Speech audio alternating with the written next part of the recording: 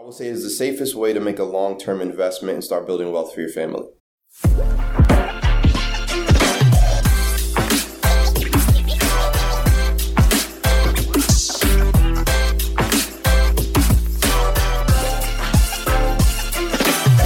Hello, and welcome back to the First Hustle Then Brunch podcast. Today, I'm speaking with Joell Pimentel, who has been working in finance for over 10 years and has spent over 5 years originating mortgages. We were friends way back in high school, so I've known him for a very long time. A couple of days ago, I shared an episode all about buying your first home with realtor Devin Curlings. However, there are two main people that you will be working with when you're buying your first home. So I brought Joell on the podcast to discuss the financial side of buying a home, and he answered all of the questions that you sent me over on Instagram, as well as random ones that popped up in my head as we talked. After listening to these two episodes, you should have everything you need to make an educated decision about whether or not you should consider buying a home, as well as what to look for in a realtor and a lender. Hey, Joell, welcome to the podcast. Hey, what's going on? How are you? I'm doing well.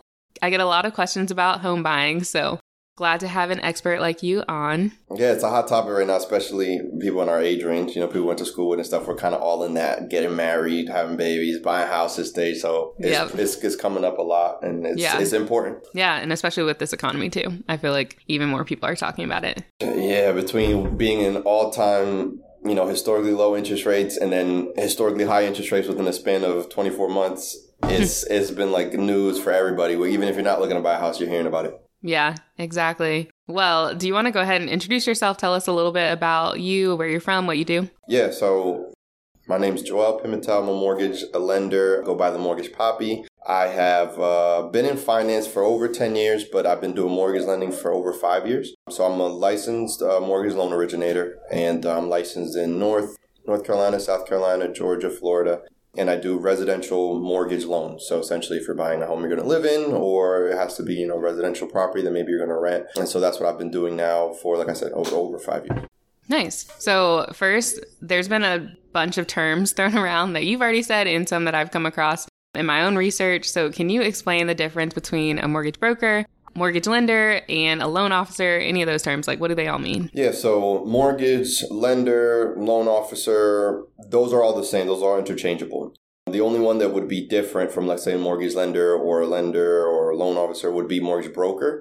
And so the main differences are that a mortgage lender is going to work for a company, usually a bigger company than typically that of a broker, because they're going to have their in-house underwriting, in-house processing. The full process from beginning to end stays within one company. All the employees are working under that company. A mortgage broker, however, they're kind of, to some degree, kind of like the middleman. So they're using other companies for everything that they're doing as far as processing the loan.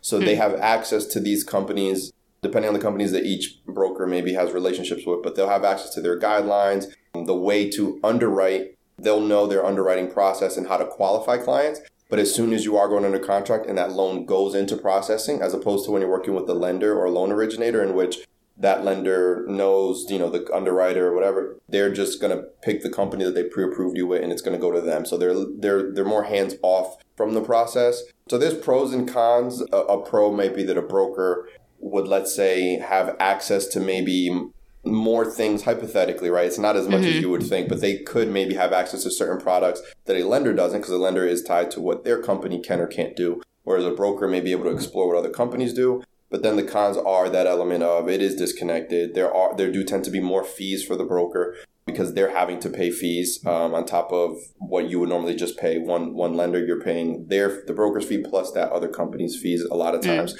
And then, just that element of a little bit of disconnect, not having that relationship or knowing exactly who to contact or what's going on with your loan the same way you would with a lender or loan originator. Nice. So do you follow your clients basically from the very beginning all the way through closing? Oh, yeah. Yeah, no, I have to. So my process is helping clients from even sometimes when they're not even ready to buy, but it could be phone call one, could be, hey, I'm just want to start the process of considering buying a home, all the way to I got the keys, all the way to I've been in my house for 6 months, I want to refi. I mean, it's a lifelong relationship that we're trying to establish. so that way that client is aware that anything mortgage related, I am the person that they're going to reach out to, so I can help them with what they need. Yeah. So obviously your job is really important, and you mentioned building relationships with people and that sort of thing. So how do you choose the right lender? Like, what are some things that people should look out for? So I think that's a good question, because I think that people usually are focusing on the wrong thing. So when you're trying to look for the lender, you want to vet out the company. So do research on the company as a whole. You don't want to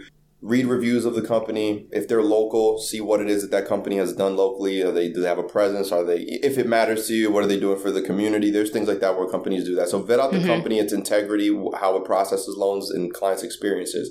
Once you've determined the companies that you want to use, then the lender is really, I think, it's just experience. So there's going to be a lot of people that do my job, much like any other job, but we're all running our own individual businesses, at least when you're referring to lenders with local corresponding lenders. So it's just like finding a real estate agent. Find someone that you trust, that you feel like communicates well, and that you feel like you can feel comfortable with the way that they're giving you information. Because when clients are looking at who has the best rate, what company can save me closing costs, the reality is we all have access to the same rates. There's going to be a marginal difference based on that company's margins, right? What it is that company's overhead is. But for the most part, we all have access to the same rates because they're determined by mortgage-backed securities. So an application or fees you're paying the lender are very minimal in the grand scheme of closing costs. So you're never really paying any one lender much more than another, and you're never really getting access to any rates that are significantly different. So when you're looking for the right lender, it really comes down to vetting out the company. And then once you've selected a company, just feeling comfortable with that person you're talking to. Yeah, that makes a lot of sense. So I know you talk a lot about home ownership on your Instagram. Why is home ownership so important, in your opinion? I think it is the safest and, well, I don't want to say the easiest, but I will say it's the safest way to make a long-term investment and start building wealth for your family. Historically, real estate has been something that you could have always put money into and receive a return on it greater than what you would receive in that of a stock market. So it can be viewed as a long-term investment, but it is one of the few investments that can be very profitable even in the short term. And it is a necessity. So there's not many investments that are required. We need shelter, we need food, we need water. You invest in a piece of property, at the end of the day, there's always going to be somebody that needs a place to live. So by putting your money in there, you're putting it in an asset that is appreciating, that is always going to have a need. Now, I'll use myself as an example. I recently purchased my second home in September. When I bought my first home, this was before I was even in mortgage. This was like 7 years ago. I was working in finance. I was working in banking. So I kind of knew that it was the right thing to do, but I kind of got coached into it by the mortgage lender who was in my branch. And now that same property, I rent out for almost double what my mortgage is, which is ridiculous margins. Nice. It's almost double what my mortgage is. It's worth probably almost double what I owe on it. And it's paid off so much of my debt by being able to do, refinancing, taking equity out, paying a higher interest rate debt. And had I not made that purchase at that time, not really knowing what I was doing, I wouldn't be in this position where it's like 7 years later. Now looking back at it, it was probably one of the best decisions I've ever made. Yeah. So I think even if you can't wrap your head around completely the investment element, because sometimes you have to live through it. Sometimes it takes 7 years for you to be like, oh, this is what I did. Just know that by purchasing a property, even if it's just one that you live in and it's not one that's immediately making you money because it's not an investment, it is one of the safest things you can put your money in that'll give you money back. Yeah, that's awesome. And congrats, because you bought your first home like in your early 20s. Yeah, I was 22. Yeah, that's awesome. And a lot of people, obviously, I'm 30. I still haven't bought a home. I can't figure out where I want to live. That's my problem. But that's okay. Yeah. So you've achieved something that a lot of people haven't yet, especially now you're on your second home. So yeah, that's great. Yeah. I think that's a fault of our education system. I was working in banking. So I learned about credit early on before I could mess my credit up. I learned about mortgages. I didn't grow up I didn't grow up seeing a lot of home ownership, right? I grew up in an apartment up until my mother remarried and we moved into my stepfather's home. But buying a home all the way up until I bought my home was something I might do when I'm old. That's how I viewed it. Owning a home, that's for older people. Maybe I'll do it. I still have friends that families live in apartments where I grew up. So when I was able to get educated on not only how easy the process was, but how overall home ownership was beneficial, it's one of the driving forces in why I do what I do, is because I think there's a lot of people like me who didn't have the experience of seeing it, don't know how obtainable it is, and don't realize what their the benefits that they're not receiving by just choosing not to do it or feeling like it's overwhelming or feeling like they don't know. So yeah. But that was just because I was in that world. Had I not been in that world, I don't know if I ever would have bought a house. Yeah. No, I agree. I also listened to another podcast recently, and they were talking about, I think the percentage was like 35% of Black adults own a home or something like that. It was something just crazy compared to whites, for example. And I think it's a cultural thing, well, an educational. existed. Yeah, there's like so many reasons why home ownership isn't as common in certain communities. Oh, don't get me started on that. Yeah, because they don't teach it in school to anybody, but it's what are you learning at home when it comes to that stuff. There's a huge disparity, and that's one of the big focuses of the company that I work for, is trying to bridge that gap. Yeah. At the end of the day, that is one of the that's how you build equity. That's how you build wealth with your family is owning real estate, owning property, owning land, and that's a long conversation to get into because it's a problem. It's a whole another thing. Yeah, it was intentionally created. It wasn't by accident. So, it's terrible. Yeah, it's awful. Yeah, so I guess thinking about what's going on in today's economy, whether or not we're going into a recession right now, is now a good time to buy a home? Yes. No question. It's always a good time to buy a house. I was going to say, is there ever a bad time? It's not. There's never a bad time to buy a house. It just depends on what's your reason to buy a house. If you, even in a time where you may not be able to sell your house in a year and receive a huge return on it, you're still benefiting because it's still a long-term investment. Real estate has only ever appreciated in the grand. I mean, even if there's moments where it goes down, it's still always going up. So even if your return on investment, because maybe the price range of the home or the current market, etc., you're still better off paying for a mortgage than renting. So it's always a good time to buy. Yesterday is always the best time to buy. It's always too late if you don't have a house yet, just because you're missing out. Every day that goes by, you're getting less house for your dollar. Yeah, that's rough. That FOMO, it'll hit me and I'll be like, okay, now I need a house. Yeah. I'm missing out on all this extra. I'll say something that might be contradictory to that, but I do think that there is an element where I think it takes a financially wise person to know that they should buy a house. It takes an even wiser person to know that buying a house might not be for them. Meaning if you truly understand your financial situation, what your goals are, like I'm saying, it's all about long-term, short-term. If you think in your situation, I don't want the responsibility of maintaining a property, paying one rental fee, I'm traveling, I'm doing this, my overhead's lower. It's not a lot of situations where that applies, but there are situations where renting might be better for somebody's lifestyle. And so I think that there's situations where that can apply for sure. But I think you'd have to be really in tune to what your plans are and really break it down and have to figure out all the reasons why you still shouldn't buy a house. Because I often hear, especially people who went to school with, people our age, I don't know if I want to stay in North Carolina. I don't want to stay here. I know I'm not going back to Concord. My parents are listening. Even if you're going to California, you still can rent the house out. Like you buy it, live it. Like you can. I don't know if I want to stay here. What does it matter if you stay here? The property ain't going with you. It's not like you got to figure out to put it in your suitcase. It's like, I don't want to buy it because then I got to bring it to me to Cali. It's like, nah, leave it, rent it, sell it. You know what I mean? You're not losing nothing. So yeah, I think that if whatever's holding you back, it's probably not you specifically, but person listening, whatever's holding you back, it's most likely not a reason why you really should buy. Yeah, that's good to know. So what are some of the biggest mistakes that you've seen people make when purchasing their first home? One is waiting too long, and that's shining into what we said. I've had clients who've gotten pre-approved, let's say for a certain amount. For whatever the reason, their expectations, what they're wanting to get in the house, they felt as though I can't check every box in this price range, so I'm going to wait.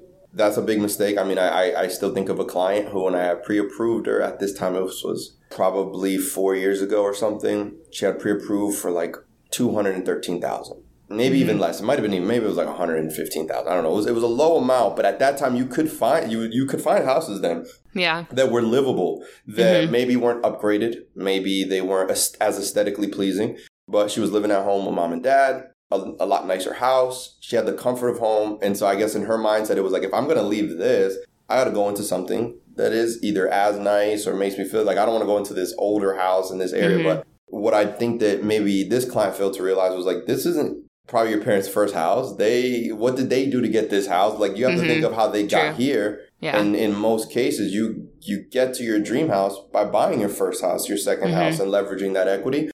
So I think because now I vividly remember thinking she could have bought a house for, let's say it was 120,000 at that point, could have found something, wouldn't have been pretty. If she would have sold it even a year, this market that we just came back up over the last 2 years, I mean, a house that she would have bought 4 years ago at 120,000 probably easily worth close to 300,000 right now. That's an insane amount of money that who can save that much money in 2-3 years? I mean, so waiting, waiting is a big mistake, and then not saving money while you're not saving money. When you can save money, because a lot of clients have the misconception that if they're buying their first house, they don't need money, or there's these programs and these grants, and we can maybe go over that later. But the reality is, save, and buy as soon as you feel ready.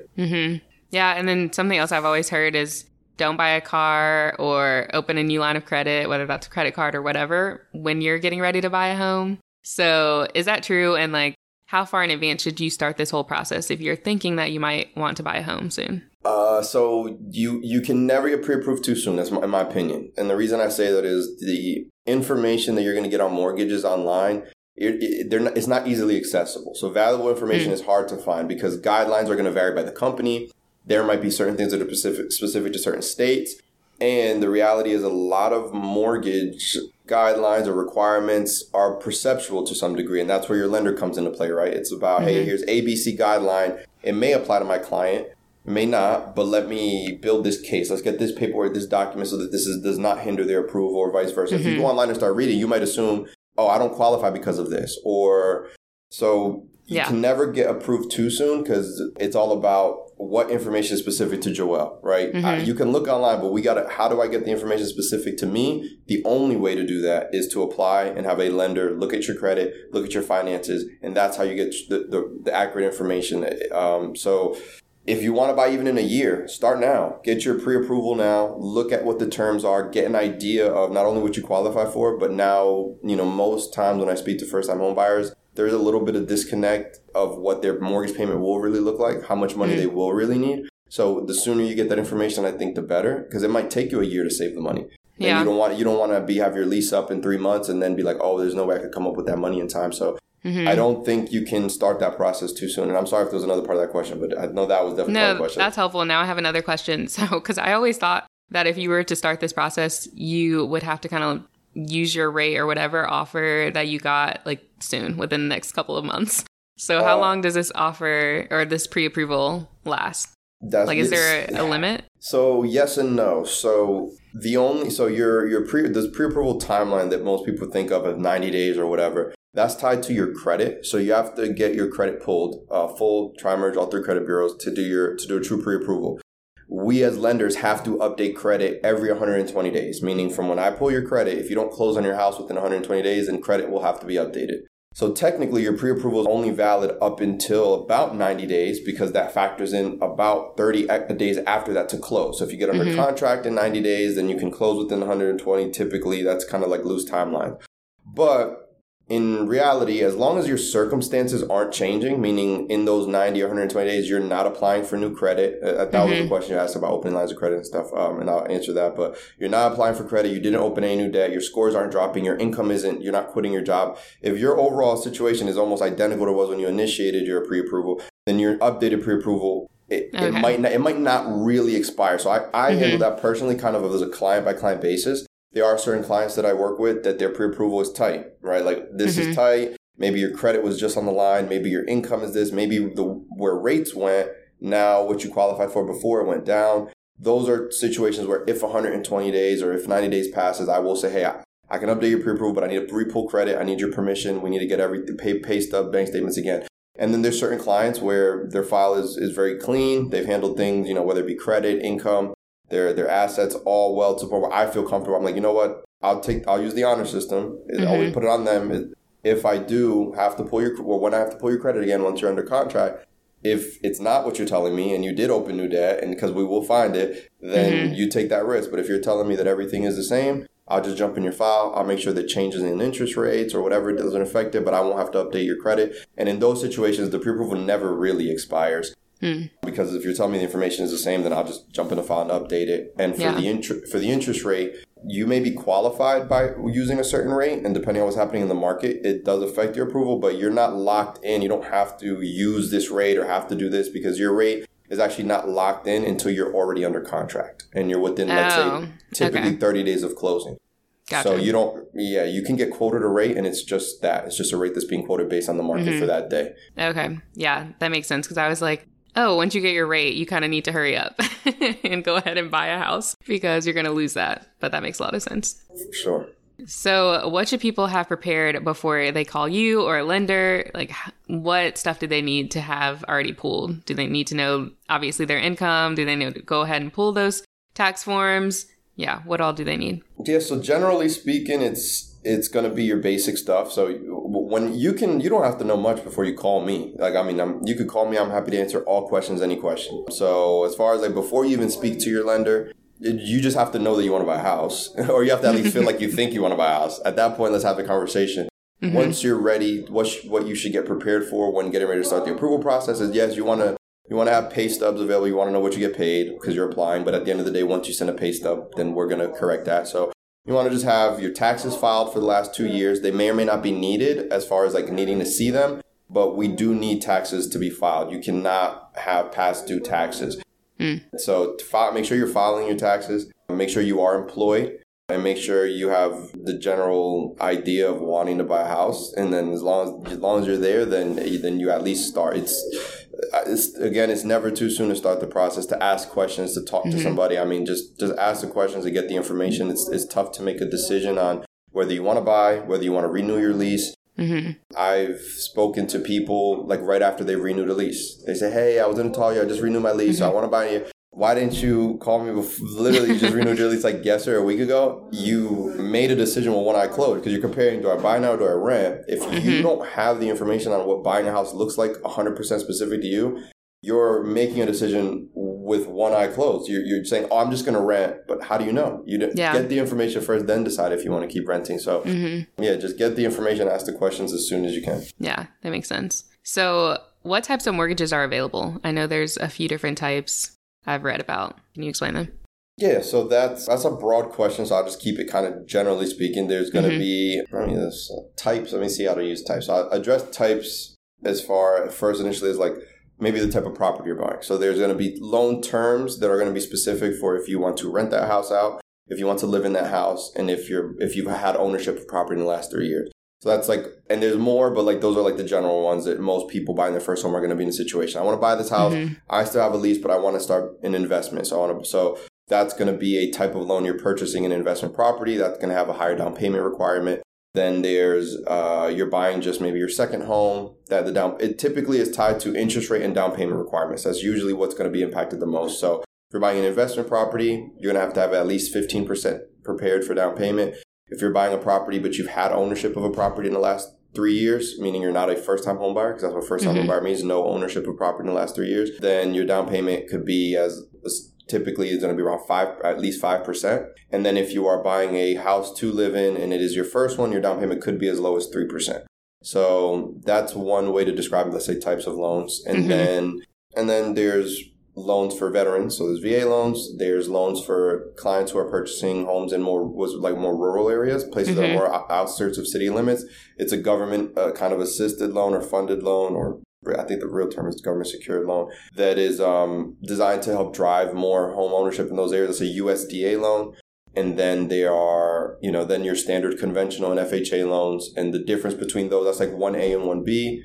The main differences between those is going to be credit. So based on where your credit is, that's going to determine which one of those is the best for you. Okay. Yeah, that makes sense. I also like hearing that there's some loans where you only need to put down 3%, because I think there's a big misconception that you need so much money in order to buy a home. I know, of course, you need money, but it's not as much necessarily as some people think. Not at all. Yeah, there's a big misconception or an idea around like 20%. And that's really just tied to, with a conventional loan specifically, if you put 20% down, you remove what's called private mortgage insurance. But it's weird how it's kind of like the game of telephone. Over time, that's kind of been tied to people thinking, getting information. It kind of gets twisted each time a little bit to now I need to have 20% down. It's not the case. So yeah, that's It is so weird, the extremes. I either talk to clients who are like, I'm buying my first home, I don't need any money at all, or I never called you because I thought I needed 20%. Yeah, so, that was me back in the day. Yeah, 3%. And still, that's not a small amount of money, right? If you're thinking realistically in this market, looking at a $300,000 house, 3% of that plus your closing costs in addition to that, it's not a little bit of money, but at the end of the day, I mean, it's not 20%. Exactly, yeah. Can you explain what PMI is and how you can get that removed? Yeah, so it's private mortgage insurance, and it's something that protects the lender. So it's worded as an insurance, but it's really for the service of your mortgage loan.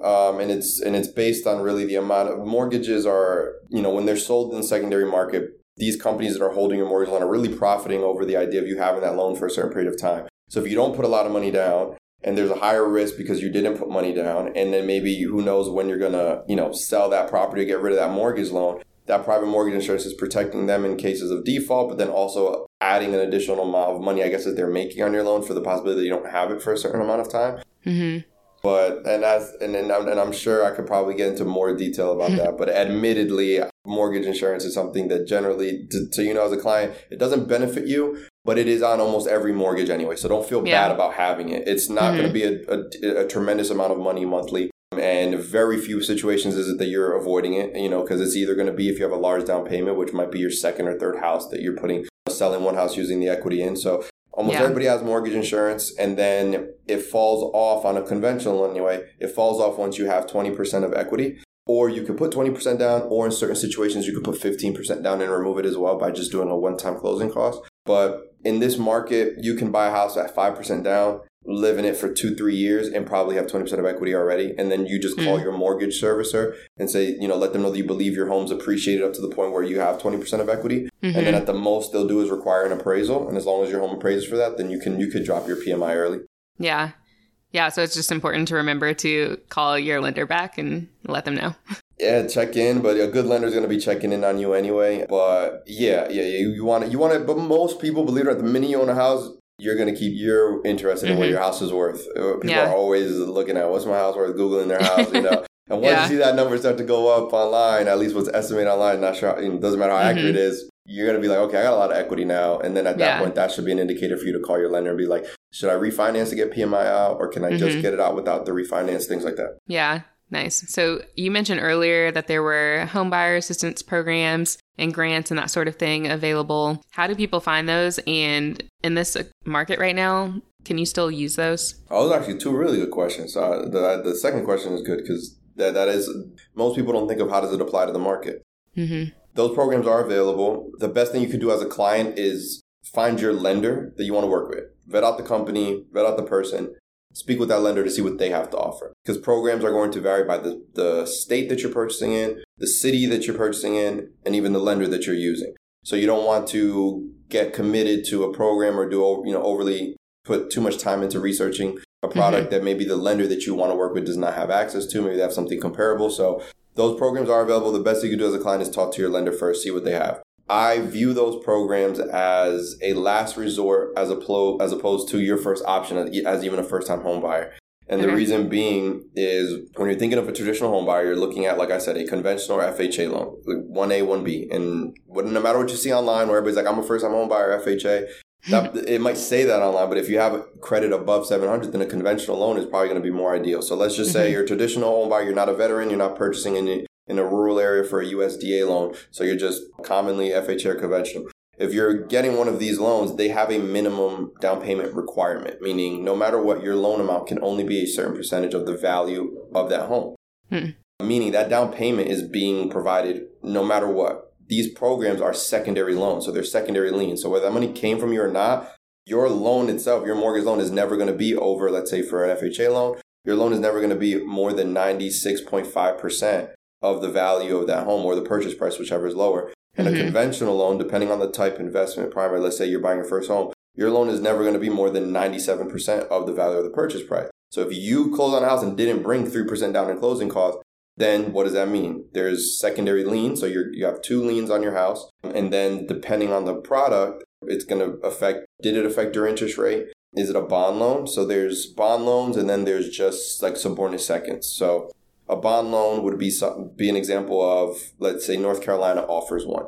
They're a bond loan, so they're going to be taking both your first mortgage and the second loan that they're giving you for your down payment. They're going to retain both of those loans. So they're going to determine your interest rate. It's not going to be determined by the market. You're going to be stuck with their interest rate for their product. They're going to have both your loans. You're going to pay all of your mortgage payments to them, and you're going to have what's called a silent second loan. So even though you didn't maybe brought less money or no money at closing, and you're just making your mortgage payment, that loan is always there. It's silent, meaning no payments are made. It's not accruing interest, but it's there, and you have to satisfy the timing requirement. So that particular program, at least right now, is 15 years. Meaning if you sell or refinance within 10 years, you pay the full amount back. Every year after year 10, it goes down 20% until year 15 is fully forgiven. Then there's like subordinate seconds, which there's one in the city of Charlotte. And that means that you're going to have your mortgage loan. If you close with me, let's say Movement Mortgage, your main loan is going to be a Movement Mortgage. You're going to make payments to Movement Mortgage for your mortgage, but you're going to have a secondary lien in the background. It's still not accruing interest.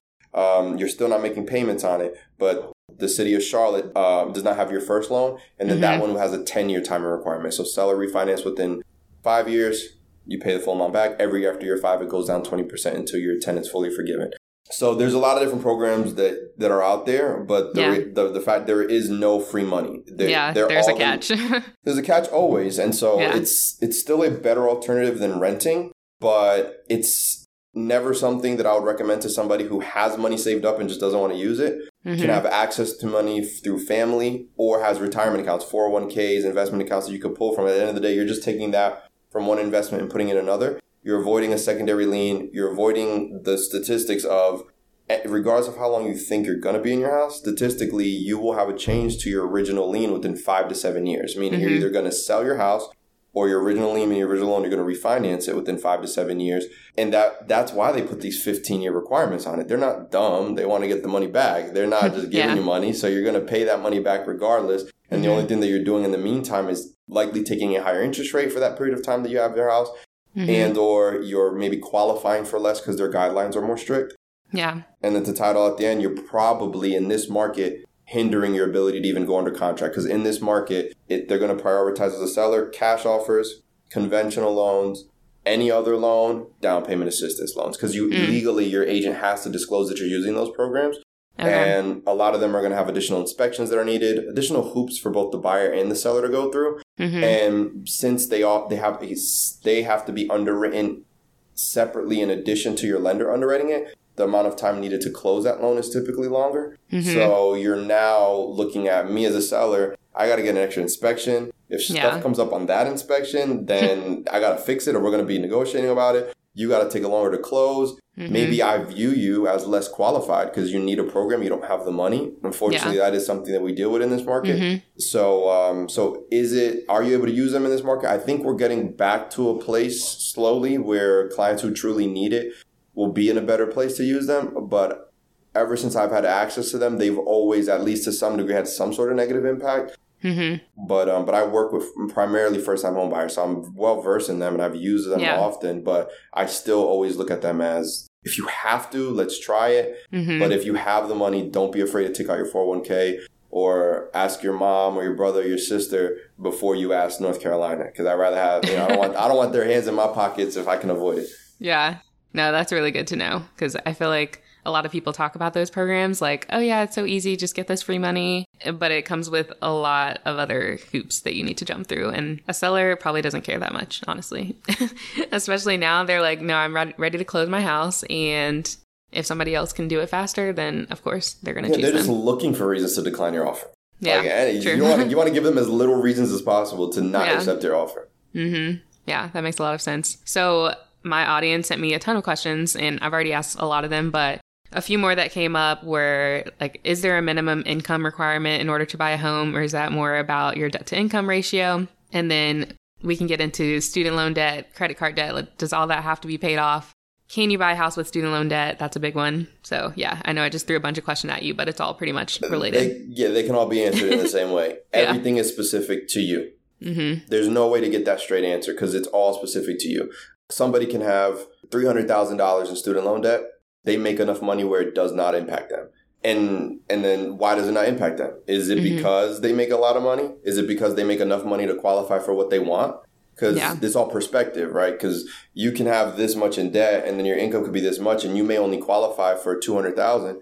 That may be all you want. That may be all you need. And then the person who would be in that same situation and wants the $400,000, $500,000 house, then your student loans are negatively impacting your ability to approve. So it's all specific to you. It's all specific to what you're looking to, what your, I guess, preferences and expectations are in your home buying is. And then what is your certain situation? Because your credit may put you into a certain loan, whether it be FHA or conventional, that they're going to view things like student loans. They're going to calculate those differently. They're going to affect your income differently. So you can have two people with the same income, same student loans, but one could have higher credit. And because they're going conventional versus FHA, both their student loans and their income are calculated and in their application differently. Okay. So all of that, credit cards, any debt. Any debt that's reporting on your credit. So not gonna be like your groceries, but credit cards, personal loans, auto loans, student loans, and then your income and your debt, what you qualify for, what you have to earn. It's all going to be specific to you, and that's why the sooner you apply and have a lender tell you what your situation is, the better. Yeah, makes a lot of sense. So long story short, go talk to a lender. Yeah, I mean, for real, you got to. I mean, you could go on WebMD all day, but you're not gonna be able to diagnose yourself until you see a doctor. That's pretty much what it is. Yeah, it's 100% what it is. You got to talk about you. You got to go have them see you. I've searched WebMD and I thought I was dying so many times. I think that happens to everybody when they search WebMD. Yeah, the only thing that So WebMD funny. did confirm for sure is that I have anxiety, and Oh my that's gosh. the only thing that I'm That's okay everyone, with. especially in the past 2 years. Yeah, for real. So funny. Well, this has been really helpful. You answered a ton of questions that I'm sure a lot of people will benefit from hearing the correct answers to. Yes, I crushed it. I did Killed it. awesome. I love it. So before you wrap up, do you want to go ahead and tell people where they can find you? Yeah, so I'm on Instagram at _mortgagepoppy. That's just one word, _mortgagepoppy. I believe that's my TikTok handle too. I don't do anything on TikTok right now, but I will. I think I'm in the category of probably a lot of people who would think they're going to do it one day. And then, that's my main, that's the main place for you to follow my Instagram. If you do, I post mostly content about mortgage to educate my clients and my realtor partners. So if you're just wanting to keep tabs on what's going on in the market, if you're just looking to get general information regarding credit and mortgage that could pertain to you, you can even just go on my Instagram, check it out. You scroll through it. It's just a bunch of information about mortgages and credit. Yeah, awesome. Well, thank you so much. Thanks for tuning in to the First Hustle Then Brunch podcast. If you enjoyed this episode or learned something new, I'd love if you subscribed and left us a review. Another way to support the podcast is to take a screenshot of this episode and share it on your Instagram story. Tag me at First Hustle Then Brunch so I can repost it. Thank you so much for supporting the show, and I'll see you in the next episode.